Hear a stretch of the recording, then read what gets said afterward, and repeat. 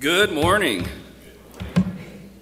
As always, it's a tremendous blessing to be able to worship with the brethren here at Sunny Slope.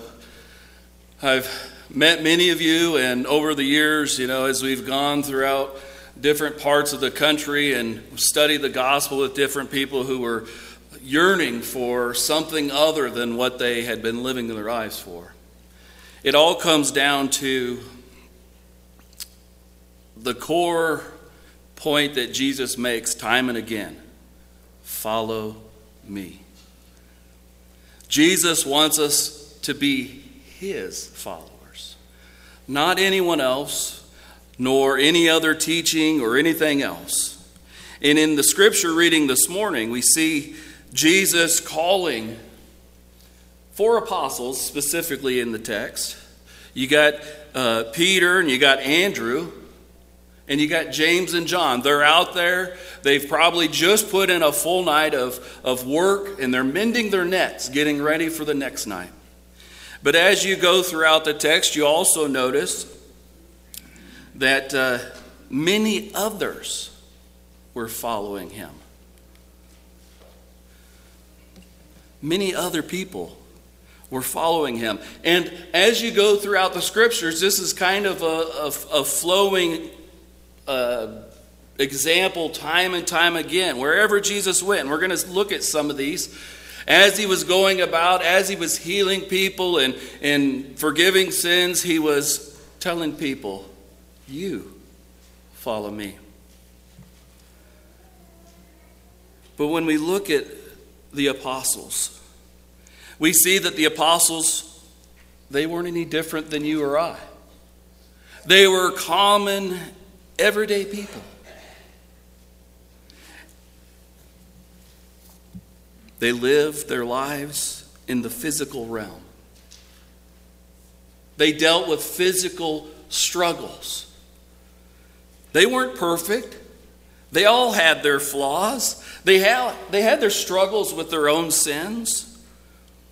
And they even followed Jesus without completely understanding what they were doing. They didn't always agree with him. I'm reminded of one particular moment when Jesus just had informed the apostles that he was going to go and he was going to die. And Peter, if you remember, said, "Oh no, Lord. May it never be. That'll never happen." And Jesus told him, "Get behind me, Satan." Peter wasn't thinking about the will of God. Peter wasn't thinking the way that God's will worked. Do you think Jesus always knew that the apostles weren't really following him for the exact reasons they needed to? I see some head shaking. Absolutely. I believe that Jesus knew 100%, and yet he allowed them to follow, even for the wrong reasons. This morning in this lesson, I want us to truly see what Jesus means, because we see it over and over again throughout the scriptures, what he means by saying, "Follow me." Because as you look out in the world, there are clearly misunderstandings about what Jesus means. And so specifically, we're going to look at a few of those. The first one I want us to look at is that when Jesus says, "Follow me," he means follow me from where you are. It has to start somewhere. In spite of all their flaws, in spite of their lack of understanding, in spite of their lack of knowledge, or even some questionable motives, the apostles, Jesus chose them. Follow me. Peter, again, the oftentimes I have big mouth. He seems to be the very first guy. When something's going on, he's the first guy that opens his mouth and sticks his other foot in, right? He's that guy. He's the guy that said, "Lord, if it's you, command me to come out, and I'll walk on the water." He's the same guy that when they're in the Garden of Gethsemane and Jesus is about to be betrayed and arrested, who took out his sword and, as the scripture indicates, cut off the ear of Malchus. Very, I don't know if I call him arrogant, but very prideful, very boastful. And the same as James and John. James and John, known as the sons of thunder. Very bold. Remember the text where their mother said, Jesus, when you get to your kingdom, I want you to have both of my sons to the right and to the left of you. Remember what Jesus said? You don't know what you're asking. You don't know what you're asking. And then, of course, Judas. And these are just a handful of some of these individuals. But what I want us to see is that they're everyday, normal people. They go through the same things that we go through. Maybe they had the same questions that we have. I can remember growing up. I wasn't a good person, or I wasn't a Christian, or I didn't always obey my parents like I should have. You hear people say, well, I can't become a Christian.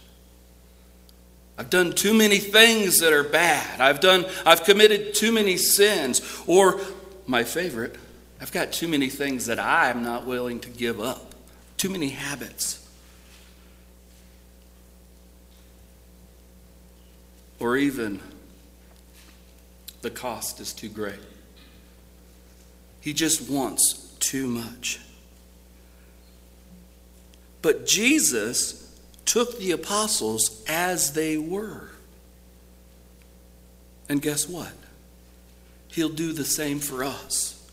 Look with me over to the book of Matthew, and we're going to be in Matthew a lot today, Matthew chapter 9. Matthew chapter 9, we're going to begin reading in verse 9. This one's not up there.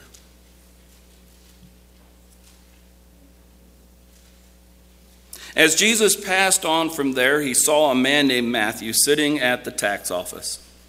And he said to him, "Follow me." So he rose and followed him. Now it happened as Jesus sat at the table in the house that many tax collectors and sinners came and sat down with him and his disciples. And when the Pharisees saw it, they said to his disciples, "Why does your teacher eat with tax collectors and sinners?" When Jesus heard that, he said to them, "Those who are well have no need of a physician, but those who are sick. But go and learn what this means. I desire mercy and not sacrifice. For I did not come to call the righteous, but sinners to repentance." So Jesus says, "Follow me," to Matthew. And then he goes to the house of Matthew, and there are other tax collectors there and sinners. Were the tax collectors very well liked? Are they today? No. I mean, if you think about it, who were they collecting taxes for? They were collecting taxes from the Roman, or for the Roman government, for Caesar. And so here you've got Levi, or Matthew, who is a Jew, collecting money from his own people to give to the Gentiles, the Roman government. And so they were widely disliked. And so here you have Jesus sitting at the table. He's in the house with tax collectors and sinners, and he's got his disciples there. And the Pharisees, you notice how they're always around when Jesus is doing things? They're always there. They're following him. They're listening to him. They're watching him. They're waiting for him to do something. Ah, we got him. Jesus makes the statement. Those who are well have no need of a physician, but those who are sick. What's he saying? It's only those that realize they are sick that will even come to him. The Pharisees are clearly sick. The Pharisees clearly need help, but they refuse to acknowledge it. So here we have these tax collectors, these sinners coming to the Savior, the Messiah, the one who will forgive sins of the entire world. Here we have these tax collectors, these sinners, those that are beaten down by the public, those that are looked down upon by all their peers and all their own countrymen. Why are they coming to Jesus? Because they understand that Jesus forgives. They understand that Jesus loves them. They're so beaten down by everyone, they rush to the one who will accept them. We have to understand that we come to Jesus to be healed, not because we are healed. We come to Jesus, we follow him from where we are. Now, that doesn't mean that after we become a Christian, after we follow him, that we don't have to do some changing in our life. I want us to look over the book of John, John chapter 14.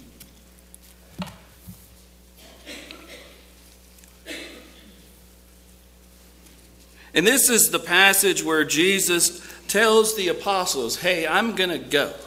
And I'm going to prepare a place for you. That where I am, you're going to come and you're going to be there with me. I want us to pick up at verse 5. And notice what Thomas says. Thomas responds to Jesus' statement, verse 4, and where I go, you know. And the way you know. Verse 5, Thomas said to him, Lord, we do not know where you were going, and how can we know the way? Jesus said to him, I am the way and the truth and the life. No one comes to the Father except through me. If you had known me, you would have known my Father also. From now on you know him and have seen him. Look at Philip. Verse 8, Philip says to him, Lord, show us the Father, and it is sufficient for us. Jesus said to him, have I been with you so long? And yet you have not known me, Philip? He who has seen me has seen the Father. So how can you say, show us the Father? Jesus is about to go to the cross. He's about to give his life for the sins of the whole entire world. The men who have been with him every step of the way, listening, learning, watching all the things that Jesus is doing, here they are. And they still were falling short. Jesus says, I've been with you.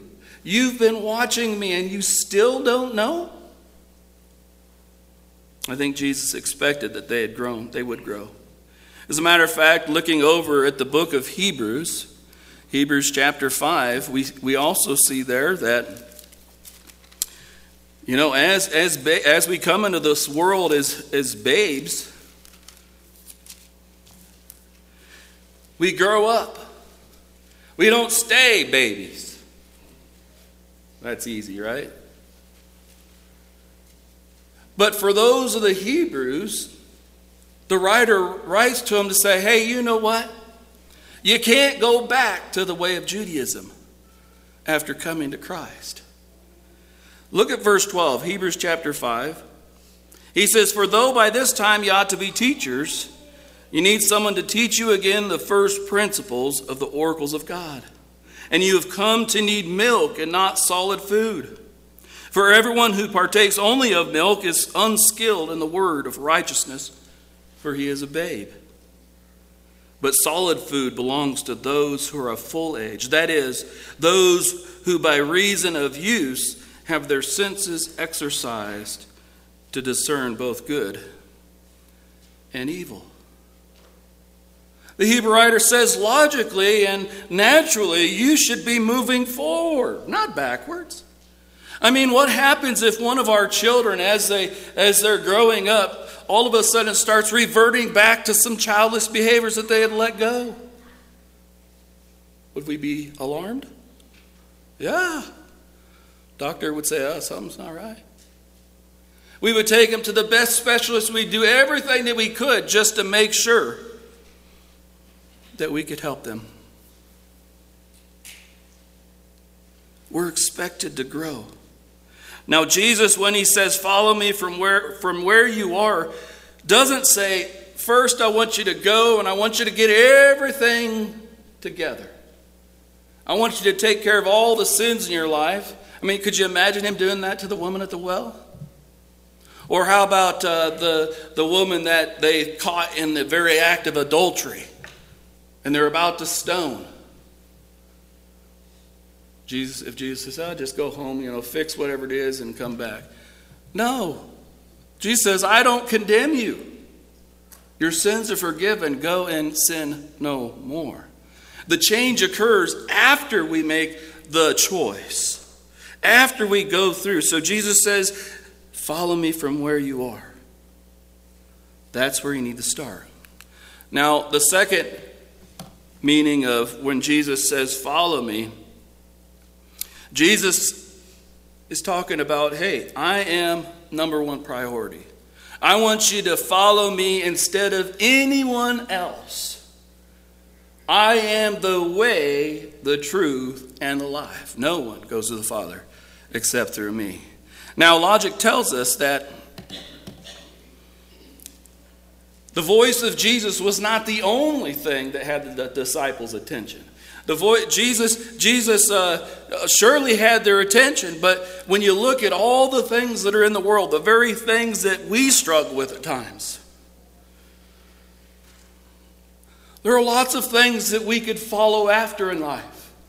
For some it's power, prestige, it's wealth, it's accumulation of things, it's success, it's pleasures, it's ease. All these things are screaming what?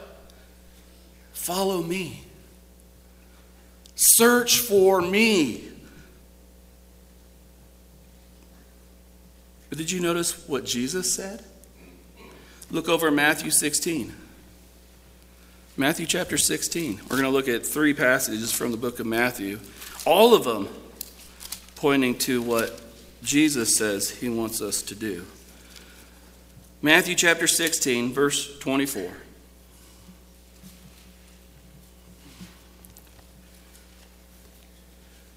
Then Jesus said to his disciples, if anyone desires to come after me, let him deny himself and take up his cross and follow me.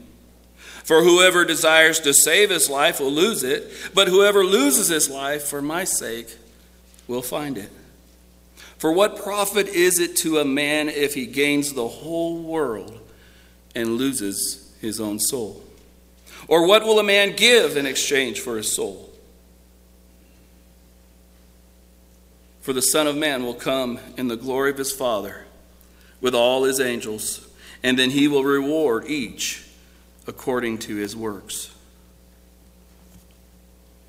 Jesus says, follow me instead of the world. Instead of the things that glitter, instead of all the things that we amass in our lives.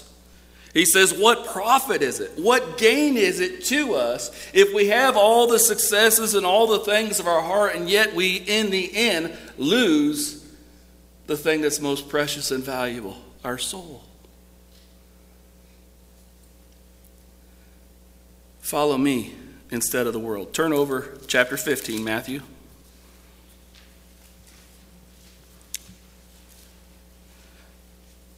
Verse 1. Then the scribes and Pharisees who were from Jerusalem came to Jesus, saying, why do your disciples transgress the traditions of the elders? For they do not wash their hands when they eat bread. He answered and said to them, why do you also transgress the commandment of God because of your tradition? For God commanded, saying, honor your father and your mother, and he who curses father or mother, let him be put to death. But you say, whoever says to his father or mother, whatever profit you might have received from me is a gift to God. then he need not honor his father and mother. Thus you have made the commandment of God of no effect by your tradition. You know, as humans, as we go throughout life, we pick up lots of different traditions, whether it's family traditions, whether it's traditions of humanity. This is one of those things Jesus points out about the Pharisees. They were real quick to put their traditions above the commandment of God.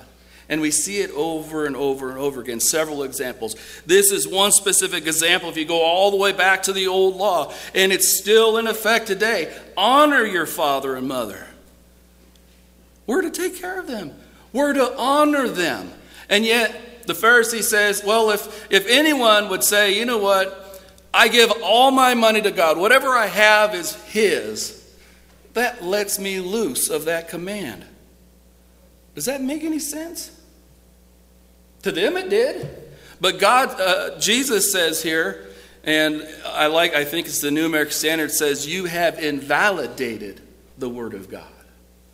You have taken the power away from God's word. Jesus says, follow me instead of traditions. The last one, Matthew chapter 10, at least for this point.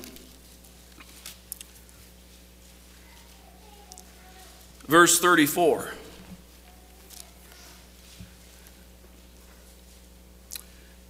Do not think that I came to bring peace on earth. I did not come to bring peace, but a sword. For I have come to set a man against his father, a daughter against her mother, and a daughter-in-law against her mother-in-law. And a man's enemies will be those of his own household. He who loves father or mother more than me is not worthy of me. And he who loves son or daughter more than me is not worthy of me. And he who does not take his cross and follow after me is not worthy of me. He who finds his life will lose it. And he who loses his life for my sake will find it. Follow me instead of family. This is a hard one. All of these are particularly hard, at least for one reason or another. We find ourselves going after or doing one thing, but what it all boils down to is Jesus is the priority. God is the priority. Doesn't mean that we don't love our families. It doesn't mean that we don't love our mother, our father, our sister, our brother, and then on and so forth. So what does Jesus want? He wants us to follow him. He wants us to follow him instead of anything or anyone else. He's number one. He's the one that gets all the glory. What does Jesus mean by follow me? Follow me to my destination, to where I am going. We just talked about what the world entices us with. When we look at the world and we look at all the things that glitter and all the wants and all the needs and all the successes that we have to have. But where do they take us? I'm reminded of several different Hallmark movies or different types of movies that have kind of a common theme. When there's at times there's always the guy who is career driven, or he's driven by that success, and it's kind of a dog eat dog world, and you got to step on everyone to get to the top. And then there he is in his penthouse with no one else. His wife, his children, his family, all gone. Not saying that these things are not right, as I believe God and the Bible tells us that they of themselves are not right. It's when we prioritize them, when we make them the chief push of what we live for. That's when they become the problem. When we look at the world, there are different types of philosophies. One I know you'll know. If it feels good, do it, right? We live in what I call the Burger King society, where we can have it our own way. Choose the church of your choice. You don't like what they teach, you can go over here and find what they teach. And it goes all throughout our lives. In 1 John chapter 2, John tells us or gives us an idea of all this type of worldly thinking takes us. 1 John chapter 2, look at verse 15. Do not love the world or the things in the world. If anyone loves the world, the love of the Father is not in him. For all that is in the world, the lust of the flesh, the lust of the eyes, and the pride of life, is not of the Father, but is of the world. And the world is passing away, and the lust of it. But he who does the will of God abides forever.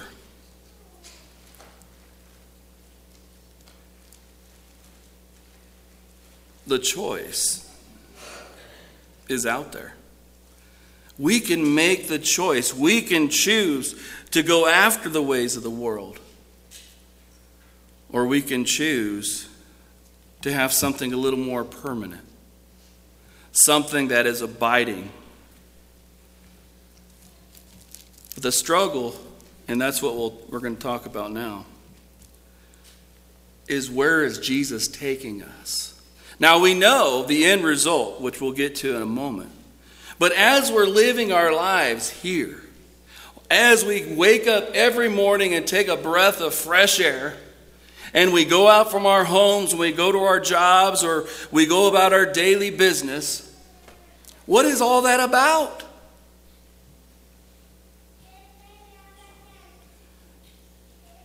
Remember what Jesus said in Matthew 16, verse 24? He said, if anyone desires to come after me, let him deny himself, take up his cross, and follow me. I don't know if you've ever sat down and really looked at what he's requiring there. You know, we like to look at it and we say, you know what? Jesus says, follow me. Yeah, sounds like a good plan. Peter, I'll follow you, Lord, wherever you go. Not realizing the cost. What does it mean? When we talk about the cost, notice he says, whoever desires. It has to be a desire. It has to be a want. We get to decide. It's our call. No one can make the call for us. Not the preacher, not the elders, not the pastor in the other church or the priest or whoever the world goes to. Buddha. We have to choose who we're going to give our lives to. We have to choose who we're going to follow. He says we have to deny ourselves. What does that mean? How does someone even begin to know what it means to deny ourselves? Well, going back to those very points that I made just a little while ago of following other things, the things that glitter, the things that we want, the things that we desire, we have to change our attitude. We have to change our focus. Our attitude, our mindset can no longer be, hey, it's what I want. That's what pleases me. That's what suits me. We have to say no to the desires and prioritize putting Jesus first. Then we get to the next stage. Jesus says there, what do? We got to take up our cross. Now, I don't know about you, but I've never seen in the scriptures where the cross is something positive. As a matter of fact, Jesus himself said, all who desire to live godly, well, no, that was Paul, in Christ Jesus, will suffer persecution. It ain't all sunshine and rainbows. There are going to be struggles. The cross is an instrument of death. You don't get put on the cross and walk away from it. No one has. You get put on the cross and you stop breathing. You suffocate. We have to make a daily determination that we're going to sacrifice ourselves in what He wants. As you could see, these little things, these little steps throughout this, desire, deny self, take up cross, those are all, each one, it gets more and more challenging as you go.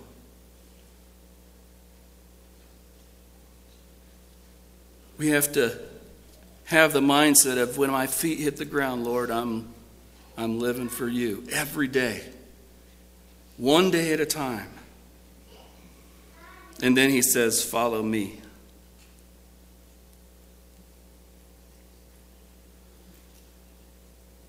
Some are willing to do the first two, definitely. But the last two, taking up cross, daily living, daily sacrificing. Jesus says talk is cheap. It's time to act. Follow me means to abandon all agendas, all misunderstandings. We teach what he taught. We act like he acted. Where does Jesus take us? Well, as we live life, it takes us to a life that could result in suffering. Whenever we go to another country and we preach the gospel, we have to have in our mindset a complete control is God's, because there are so many things that happen throughout our trips that become so frustrating or even so life-threatening. That if we thought about that only all the time, we'd never go. And so we focus on the Word of God. We focus on His message. And we follow Him. And, of course, what everyone waits for, eternity with Him. That's where Jesus wants us to follow Him. The Scripture says He is the author of eternal salvation. That's where it began. In John chapter 14, going back there. I mean, what it must have been to sit there and to listen to Jesus as He spoke. John 14, verse 1, He says, "Let your heart not be troubled. You believe in God, believe also in me. In my Father's house are many mansions, many dwelling places. If it were not so, I would have told you. I go and prepare a place for you. And if I go and prepare a place for you, I will come again and receive you to myself, that where I am, there you may be also."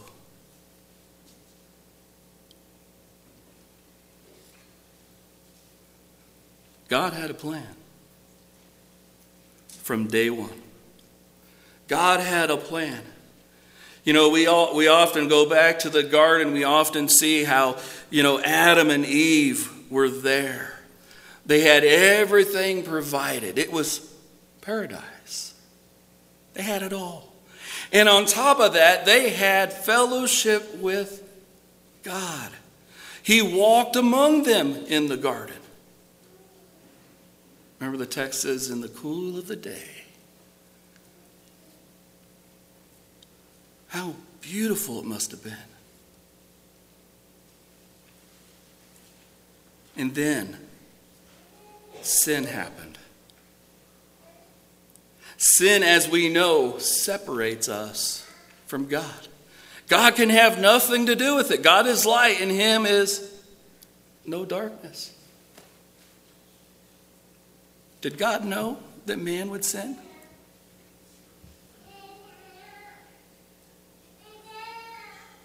He knew that he was going to have to send his son.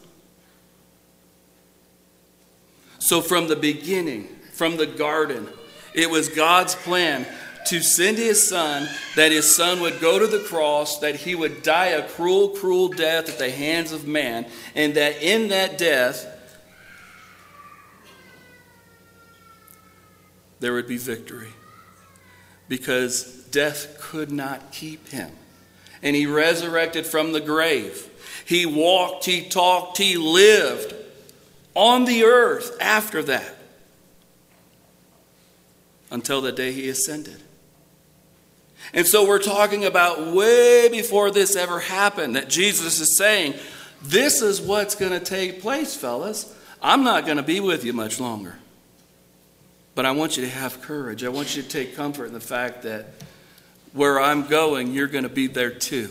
We're going to see each other again.